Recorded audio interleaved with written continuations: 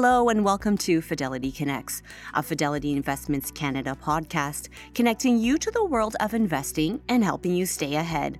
On today's show, we are joined by Fidelity ETF expert Étienne Joncas Bouchard. He discusses various factors that he believes could be favorable in the current market environment and updates us on Fidelity all-in-one ETFs. Étienne discusses how value has a chance of doing well this year, but it's not a guarantee. It will depend on many upcoming factors, including getting fewer cuts than expected, the labor market remaining strong, large growth names continuing to work through challenging environments, and more. He explains it ultimately relies on the macro standpoint. If the rates are going up while there is less sensitivity to the change in the discount rate, with that, your net present flows become worth more than the companies that are discounting in the far future. Étienne also dives into the world of cryptocurrency, specifically how the SEC in America has given their approval of spot Bitcoin ETFs. This means that Canadian Bitcoin ETFs will lose a portion of its demand from American investors, and their prices will also decrease given the aggressive fee structure and increase in overall volume. Please note Étienne presented slides to the audience during the live webcast. This podcast was recorded on January 12, 2024.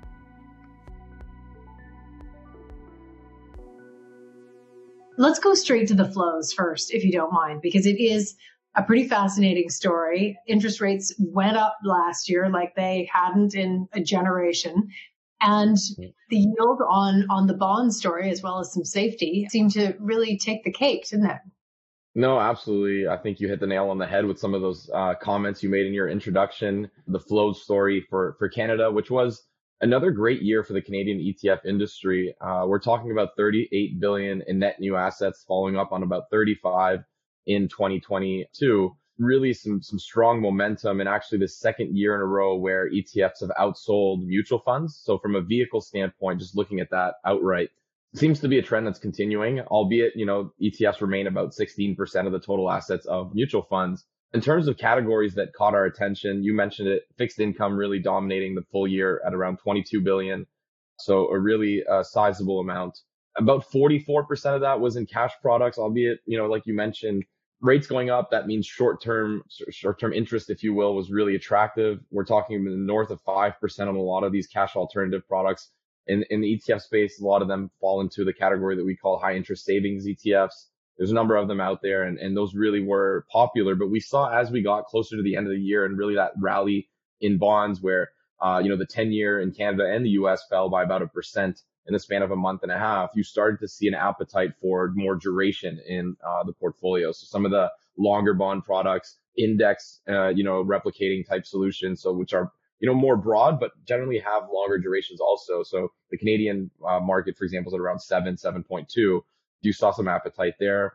Other few notable things that we noticed, large inflows into international and Canada relative to the US, albeit US markets did exceptionally well from a performance standpoint. I know. I was going to say, sometimes there's a disconnect, right? Because you're looking at the flows, what people are interested in isn't necessarily where the success in hindsight was, but there you go. Yeah, no, that was one of the more curious stories, right? Because usually you see performance lead and then flows follow. Right. This time it was it felt like a dip buying almost, or maybe a diversification action by a lot of investors thinking internationals lagged for the better part of a decade. It's very cheap from a valuation standpoint relative to the US.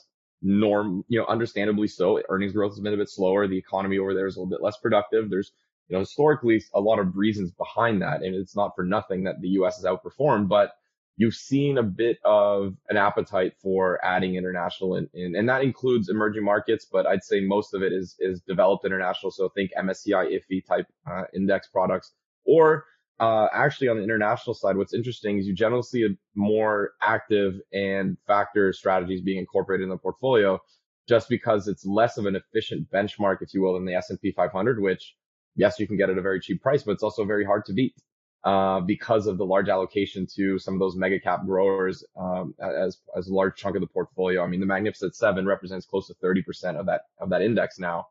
So that was one of the curious things that we saw last year. Also, crypto. I mean, Bitcoin had a hell of a year from a performance standpoint, more than 130% appreciation in price.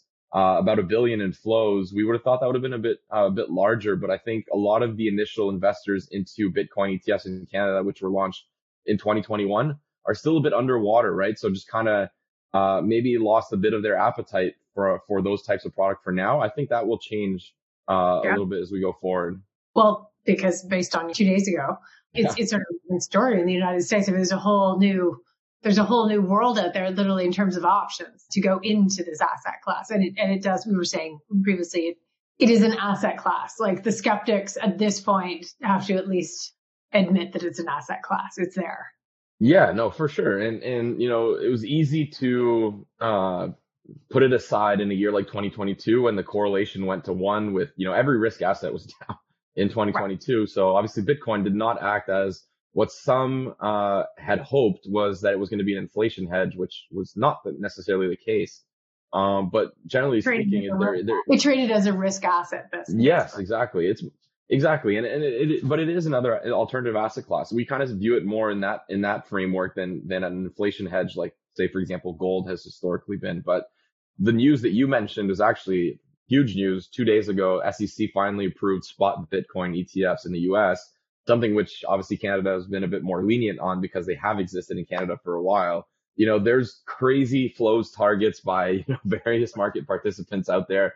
Some people are saying 20 billion for the year. Some people are saying as high as 100 billion. I mean, I think time will tell, but 20 billion I think seems like a fairly conservative target to me. There is so far over the first couple days a lot of flows out of the other products that existed, which were futures based, notably Grayscale's product in the US. But you're seeing now a lot of firms, including Fidelity, having really competitively priced products in the US, and obviously, we're actually going to be changing that here in Canada also to our product. But it's just a big tailwind, I think, for the crypto industry, and hence why some of the performance of last year we thought was because of the anticipation of these approvals coming in. So now it's going to be interesting to see how the asset class performs, but so far it's actually responded quite positively. It hasn't been a sell the news action so far anyways. Okay, fascinating. And actually, we'll come back to crypto and to Bitcoin a little bit. We'll talk about the all-in-ones in a couple of seconds. But I did want to kind of dig into the factors themselves. Actually, the thing I want to ask you about the most is just what the heck you thought of momentum at the end of last year. I mean, that was really something, actually. To your point, Pamela, momentum it's starting to work. In the way the momentum, it's always backward looking, right? But if you look at the 3-month numbers in Canada and the US, it was the best performing factor. So I guess the last quarter of the year. And that's because it also started to adapt and change as the year went on, right? Because you're always looking at, in our case, for example, the way that we build our momentum ETFs is we look at 12 minus 1 performance, so 12 months minus the last month to avoid kind of things that spike. We also look at earnings revisions and volatility adjusted performance. And now it's looking a lot more like, tilted towards growth. Whereas at the start of the year, it was more low vol and value, and especially value oriented, if you will, because that's what had worked in 2022. So it took some time to get started, but you're starting to see that work a little bit more now, especially in North America. That seems to be a good trade for the year, and that's, once again, we kind of bring it back to kind of where we are in this cycle, because last year, our prescription, if you will, for the year was to focus on quality and low volatility because we felt we were in a late cycle environment. The economy was set to slow to a certain extent, which it did, but maybe has resisted a bit better than in our anticipation. Nonetheless, quality for the most part was the best performing factor. Take a few exceptions. It's very close in Canada and iffy markets. But if you look at it from a global standpoint, in the US was leading investment factor. So we really like that story, that then we're continuing to kind of like that as we go into 2024. But, now we're kind of thinking, well, where do we find ourselves in this cycle? Are we going back to the mid part of the cycle and kind of this soft landing thesis is actually going to play out, which was everybody with the inverted yield curve was like, there's no way we're not getting a real like a full-blown recession. Well, that could be the case in the US. And we're just kind of in that pivot right now where, yes, we still like some of the late cycle ones, but maybe if we get a broadening of returns from a sector standpoint, from a stocks standpoint, and we see the economy kind of just bounce off a slowdown and recover, well, maybe some of the early cycle stuff like value, which is still really cheap, can have a good year. So yeah, diversification, I think, when we start this year to kind of have as an outlook, but historically looking at the macro, we would recommend some more stuff that's late cycle, like momentum and quality. I've heard you say before, I think, that you're sort of a mean reversion person. Yeah, So you like boring that way. you sort of think that way. And so what is that? Maybe that adds on to what you just said in a way. Like I'm just curious. There's certain things that work, but then things do change. There's a big question of what we were sort of setting up for in 2023. Will it come to the fore in 2024? That's not the consensus, it appears. I mean, not at all, that type of thinking. But I'm sort of curious how you look at things. Yeah, it applies to everything. Mean reversion is that when you have anomalies one way or the other, they tend to not replicate each other. And from a factor standpoint, it's actually a little bit surprising because like value did reasonably well when you would anticipate it not to have done well coming off of 2022 and kind of being from a relative standpoint here, I'm talking.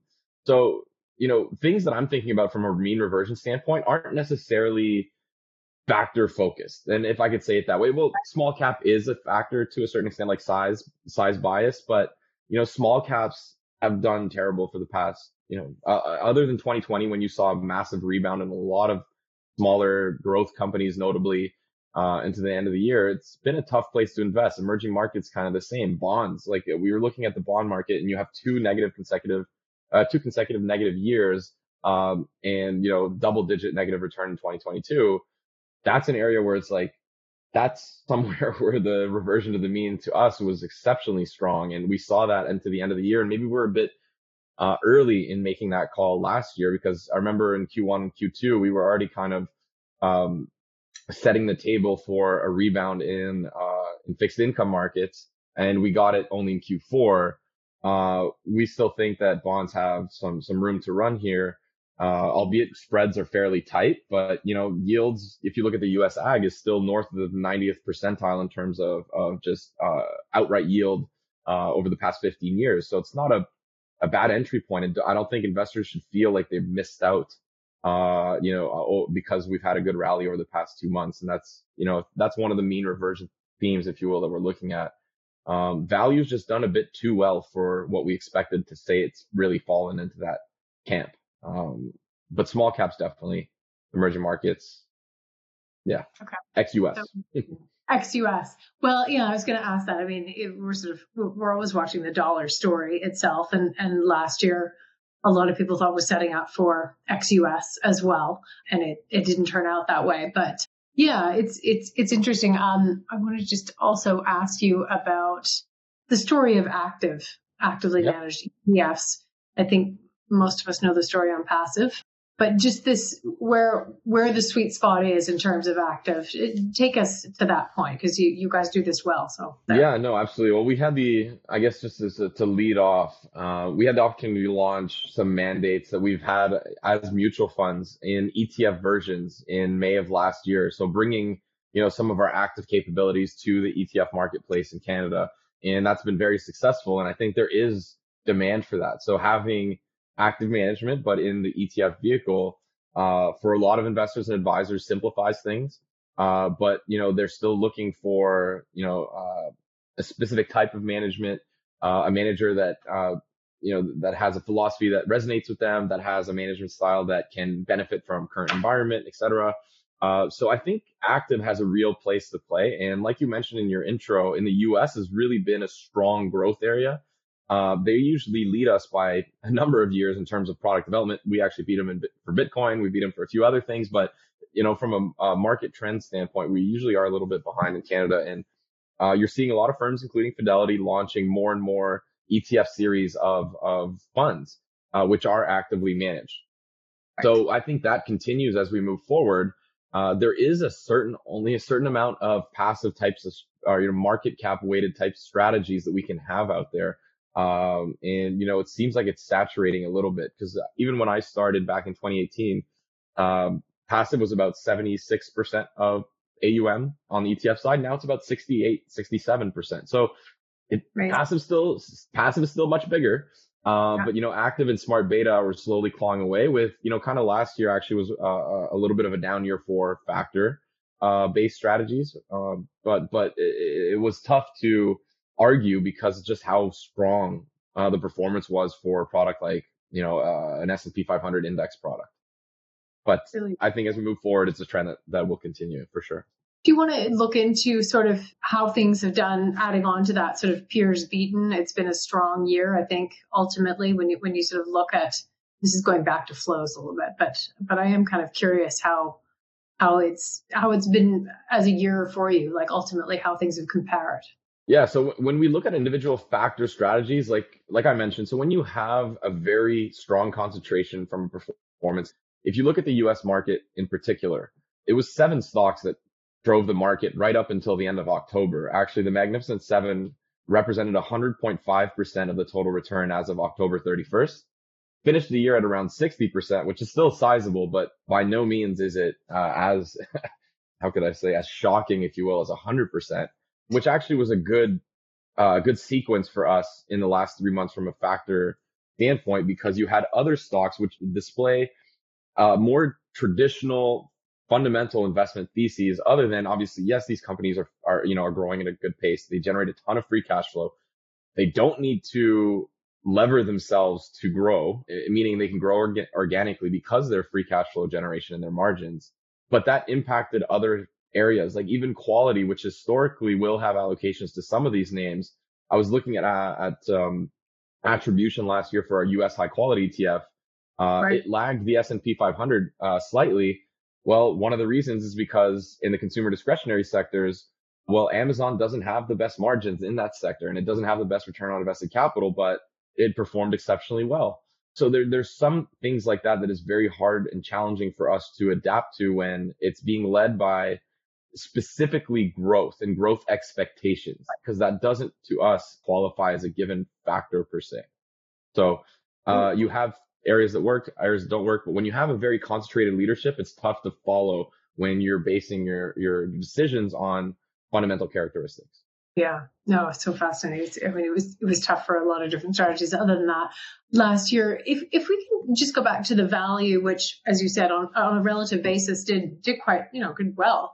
Does that hold true for next year? We're talking a lot about still, versions of looking at the equal weight rather than looking at the S&P 500, rather than looking at on a different basis, the breadth story. So does value still have a pretty good chance this year? How do you stack that up?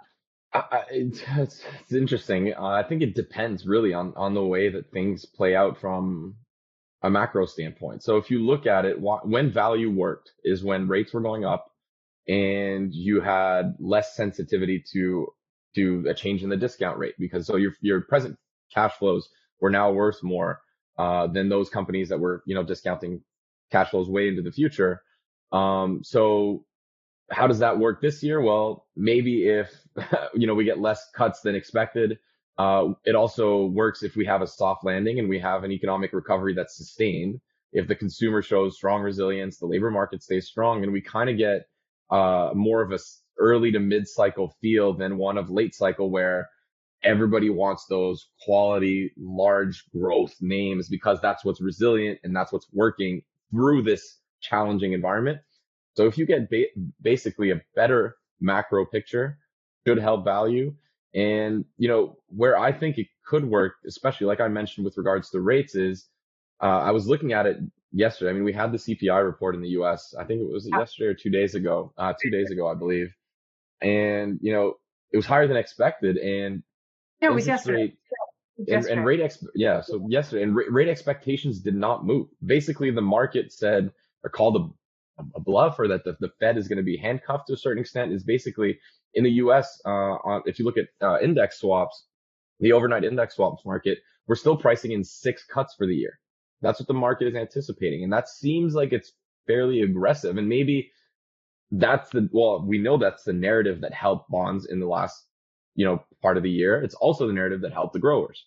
So sure. If, for example, we only get 2 or 3 cuts and the market has to kind of shift its tone again, or I guess if the Fed shifts its tone again and the market reacts to it, that could be positive for value on a relative basis. It doesn't mean value is going to have an exceptional year, but on a relative basis could outperform in that scenario. But, if rates stay higher for longer and the economy gets a really good soft landing type environment, and we kind of just keep churning, I could see value doing quite well because you get a broadening of returns um, definitely from a sector standpoint. Yeah, so fascinating from a sector standpoint and even just like the whole breadth story. So here are a couple of questions. So let's go back to crypto here. What is the effect of the SEC Bitcoin approval on Canadian Bitcoin ETFs, do you think? I mean, there was demand a little bit from U.S. investors into Canadian listed spot Bitcoin ETF. So maybe we lose a bit of that. It's just easier to trade on a domestic exchange. It might drive prices down a bit, fees, right? Because they did come out with a bit more of an aggressive fee structure. That is entirely normal. It's a significantly larger market. The more volume you have, maybe you can compress your margins a little bit from an asset management standpoint. I think that's going to be some of the stories, but I don't think it's going to have a material impact uh, on the Canadian marketplace, if you will. Um, the only thing I'd say is probably it's actually positive. I think it's just going to reinforce the fact that, this is an asset class that's now being adopted more widely and that I think investors get more comfortable with. So to a certain extent, I think it's even positive.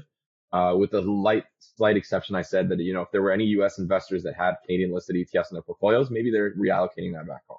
Yeah, fascinating. Could be a lifting of all boats type effect. So here's a question based on some of these you're talking about. Is there a significant delta between active ETFs and traditional mutual funds? So I'm not quite sure exactly what the question is with regards to like delta. Is it from a performance standpoint, I imagine, or fee standpoint maybe? But I can kind of address it.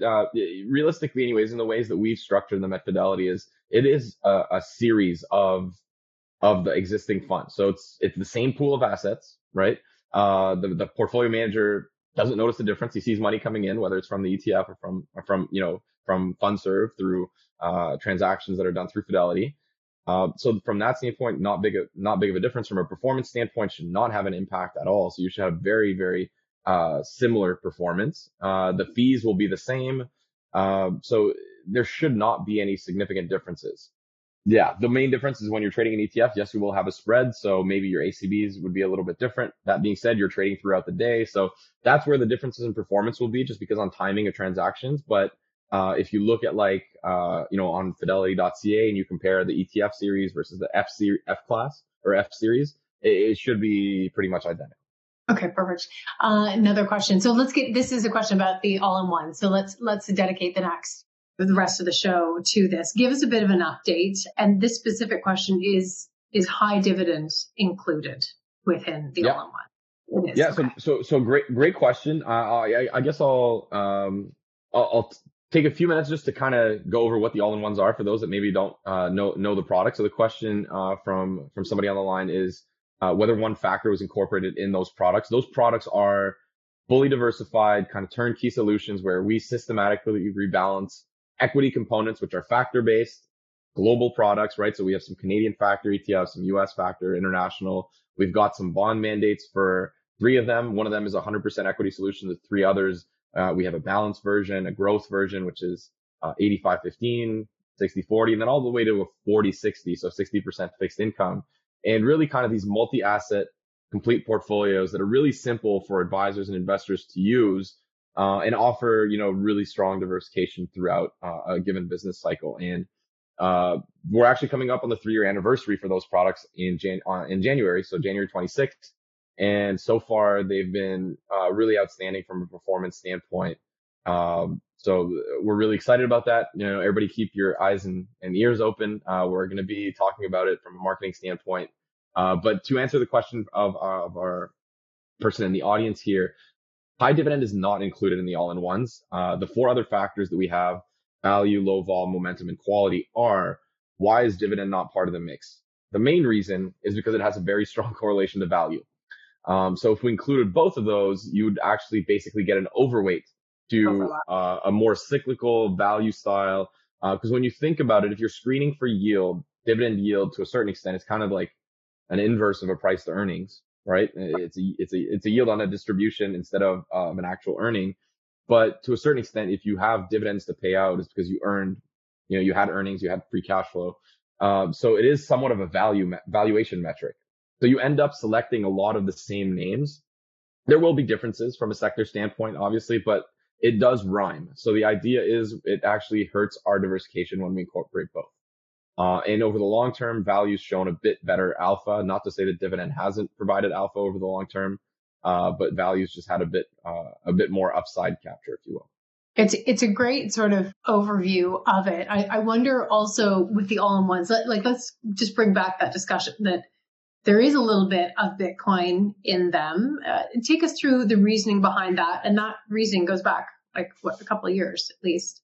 Yeah. So as soon as we launched our Bitcoin ETF, it was, to us, it made sense to incorporate it as part of a broader asset mix. So obviously we've got our equities, factor-based. We've got some active bonds. We've got some systematic bond mandates also in there.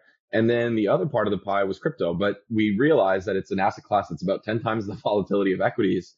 So we have to do it in a restrained manner or controlled manner where it's not materially impacting the volatility of the portfolio, but is helping a little bit to diversify and then giving us some exposure to that asset class, which we believe will be around for years to come.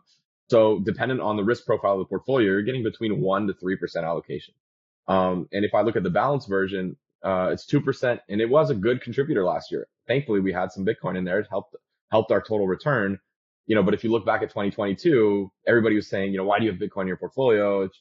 So it is controversial. I'll admit that. But in the long term, we think it adds to the Sharpe ratio of the portfolio, so long as we don't add too much and throw off the volatility profile of the portfolio. And thankfully, we outperformed the majority of our peers, actually, almost all of them, over 2022 and 2023. So Bitcoin, yes, has had an impact, but not material enough to offset the good work we're doing on the factor side and also on the bond side in the portfolio. And the ETFs are across, the different versions of them, they're all core? Just to leave our audience with this, there are 4 mandates. They're all core. Now, it just depends on the risk profile of your investor. Are they looking for something that's fully equity? I usually see that, yes, it's a core equity mandate, but it still is 100% equity. But, the 2 most popular ones that we have are the balance and the growth version. So an 85-15, give or take, and then a 60-40, give or take.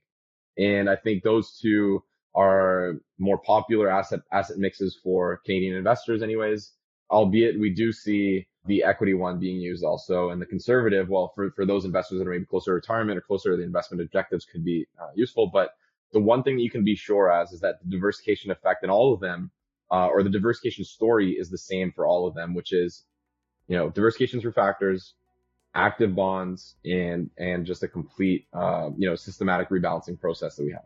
It could be a really exciting year, and we're glad that you've helped us kick it off, particularly through the lens of ETFs. Thanks, Étienne, for joining us here today. My pleasure. Thank you.